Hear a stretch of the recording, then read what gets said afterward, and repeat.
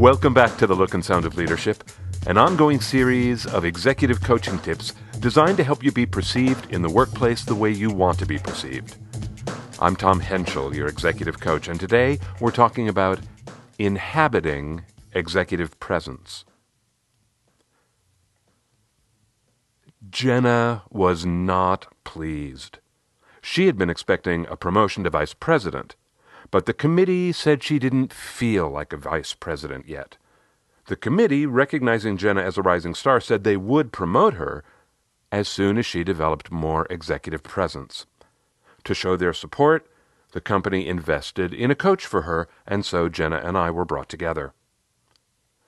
In our first meeting, she said, "How do we do this, Tom? Is there some formula for creating executive presence?" "There are many," I said. "There are? I was joking. Are you serious?" I was serious. Having talked with business leaders about executive presence for more than 20 years, I knew many paths through these woods. I said, "Jenna, given the political climate around here, the formula I think is going to work best for you, and I frankly think that you'll enjoy the most, I call inhabiting. It has 3 parts. She sat forward, uncapping her pen. "Okay, inhabiting. What's step 1? "Observe," I answered. "Collect data. How are you different from the vice presidents? For example, what are they doing that you aren't? Do you know?" She thought and then said slowly, "Nothing I can put my finger on." "But there is some difference," I said, "or the committee wouldn't have said you need more presence." One idea behind inhabiting is that the gap is going to be behavioral, and you're going to close the gap by inhabiting new behavior or stopping old behavior. But you can't inhabit a behavior until you've observed it, so that's step 1, observe. Jenna's homework for our next coaching session was to document her observations. What behaviors did the vice presidents have that she didn't? What behaviors did she have that they didn't? And what behaviors of hers did she actually see mirrored by the vice presidents? Knowing Jenna was a naturally high achiever, before we ended and sent her off to do her homework, I added a caution. "Jenna, for now, stay with observing. You might be dying to jump in and start doing things, adding new behaviors, but that comes later. Your observations are just beginning. Stick with that. Just observe." At our next session, Jenna admitted she had been impatient. Observing did not feel very active to her. But she had calmed her need to do things, and she just observed. And she had built a list that was long with specific, measurable behavioral observations. For example, one way she thought she was like the vice presidents was efficiency. Her calendar ran smoothly, and so did her team's work. That mirrored the majority of the vice presidents. She felt she was not like the vice presidents in her energy. She observed that she was both too high and too low. Her low energy was in meetings. She noticed the VPs were able to stay tuned in much longer than she could. Her high energy was when she talked. She noticed she spoke much longer and at a higher rate of words per minute than most of the vice presidents. She felt like a sprinter, whereas the vice presidents appeared to be marathoners. Nodding toward her list, I asked, "Out of all those behaviors, Jenna, if you could pick just one, which behavior do you think would make the biggest difference in your executive presence?" Her answer came quickly.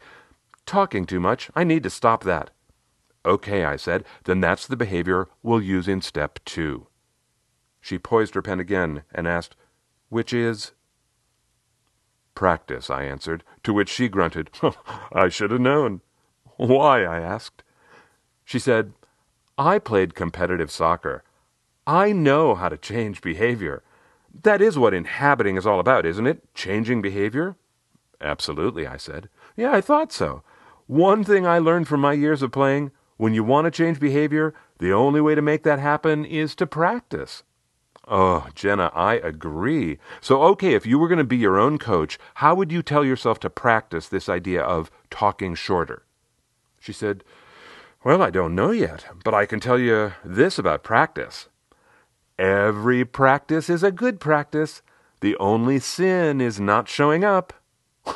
Wow, where's that from? A coach of mine said that all the time. Well, great. Then let's make a plan for practicing talking shorter. How will you practice? She thought, then said, well, I'm not sure if this is how, but I know where I could practice. I overtalk in meetings. I could practice not over-talking there.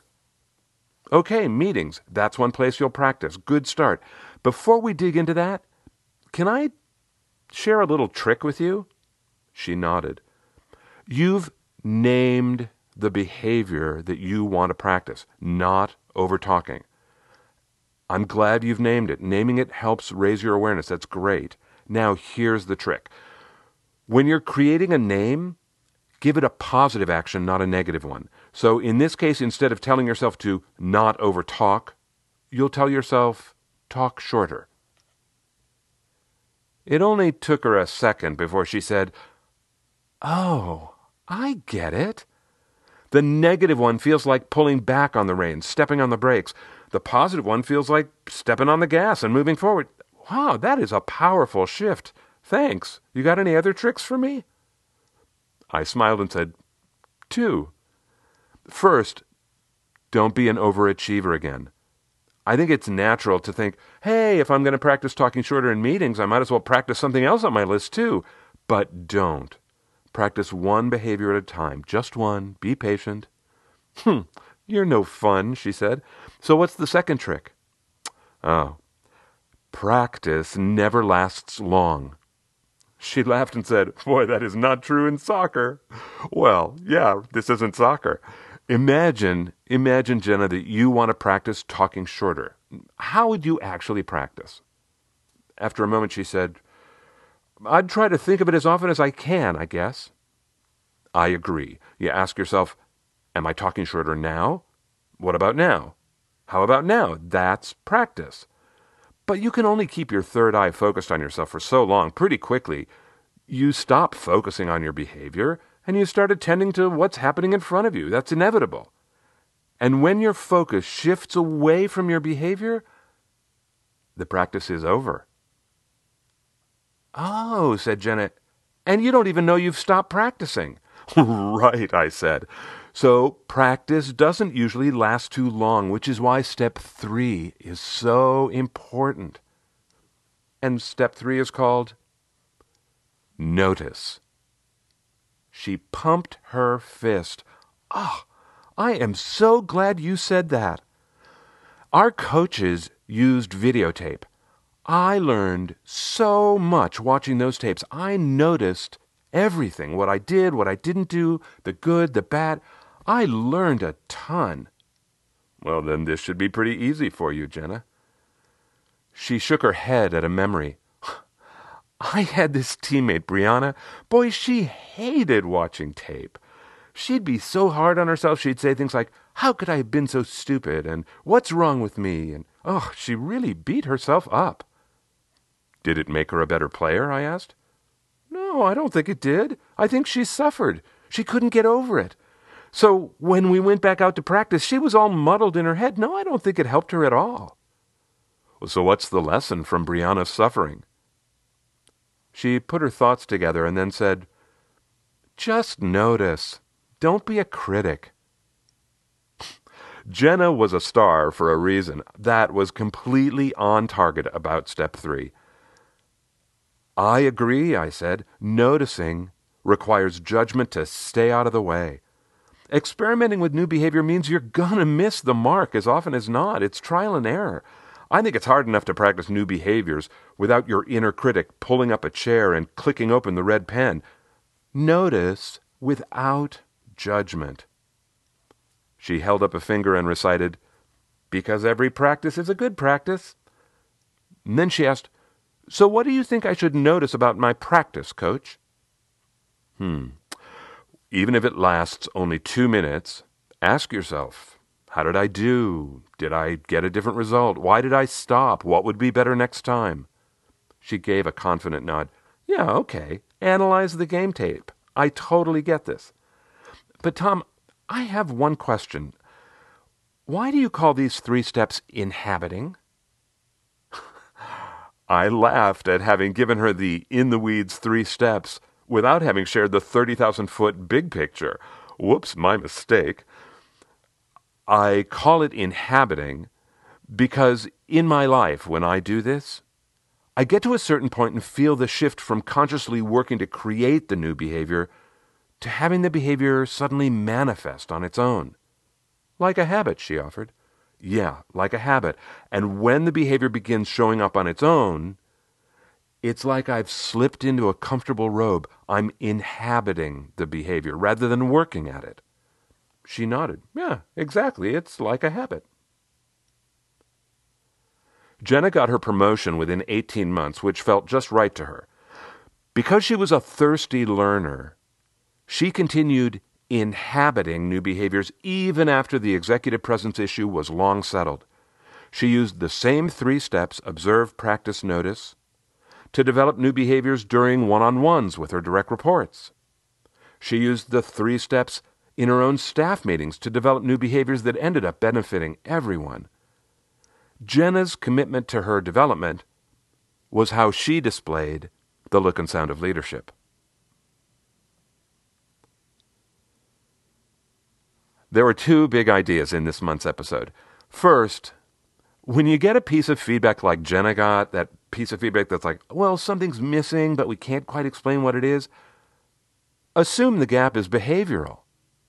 And when you're trying to close a behavioral gap, there's this 3-step process you can do. Observe, practice, notice. So that's big idea number 1. Close the gap behaviorally. Now, number 2 is, look, number 2, changing behavior is a bitch.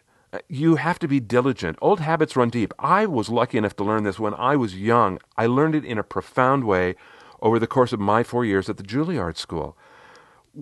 Just one example. We had at least 2, sometimes more, different voice or speech classes happening every semester. We worked on our voices every day for 4 years. So is it any wonder that many of us, and especially the women, is it any wonder that we ended up with diction and voices that were completely unrecognizable compared to an audio tape we had made on our first day of school? We didn't know who we had been back then. Is that a big surprise? No. Is it wonderful? Yes. But it took daily, incremental attention. So I hate to be the one to tell you, you aren't going to close the gap by thinking about the behavior you want to change. You have to be practicing it in short bursts all day long, every day, as often as you can. And I'm sorry, more bad news, but it's not just enough to practice.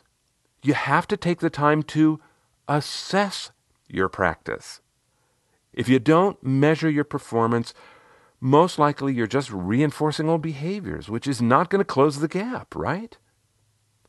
And have a little compassion. Just notice what you're doing. Don't criticize it. By the way, that difference between noticing and criticizing is the difference between steps 1 and steps 3. When you're doing step 1, when you're observing, I think on some part of you wants to engage your judgment. You want to think, ooh, I don't like that behavior. I don't want to emulate that. Or, wow, I love the way she did that. How'd she do that? I want to learn. That's all got a lot of judgment in it, right? I mean, you're just judging what you're seeing, and it's going to help you decide where to close the gap. But when you're in step 3, when you're noticing your own experimental behavior, don't call yourself names. Just ask, did you get the result you want? No? Yes? Okay, fine. What's the lesson? What are you going to try next time? What are you going to do differently? It's trial and error. So cut yourself some slack. Just notice. No judgment. All of that is big idea number 2. There's a bigger umbrella over these 2 ideas, and it's about changing behavior. And that idea, changing behavior, is at the very heart of why the look and sound of leadership exists. This whole topic of manifesting the behavior you want is where my coaching began. It's what I've been talking about for more than 20 years with people, and I think about it all the time, and I love it. So you might not be surprised to hear that over the years, there have been many episodes about changing behavior. It even has its own category in the archives. So along with topics like assertiveness and managing up and executive presence, there's an entire category called developing new behaviors. 5 of the favorites in that category that you could listen to are act as if, creating new behaviors, how behaviors change, the many parts of you, and when learning makes things worse.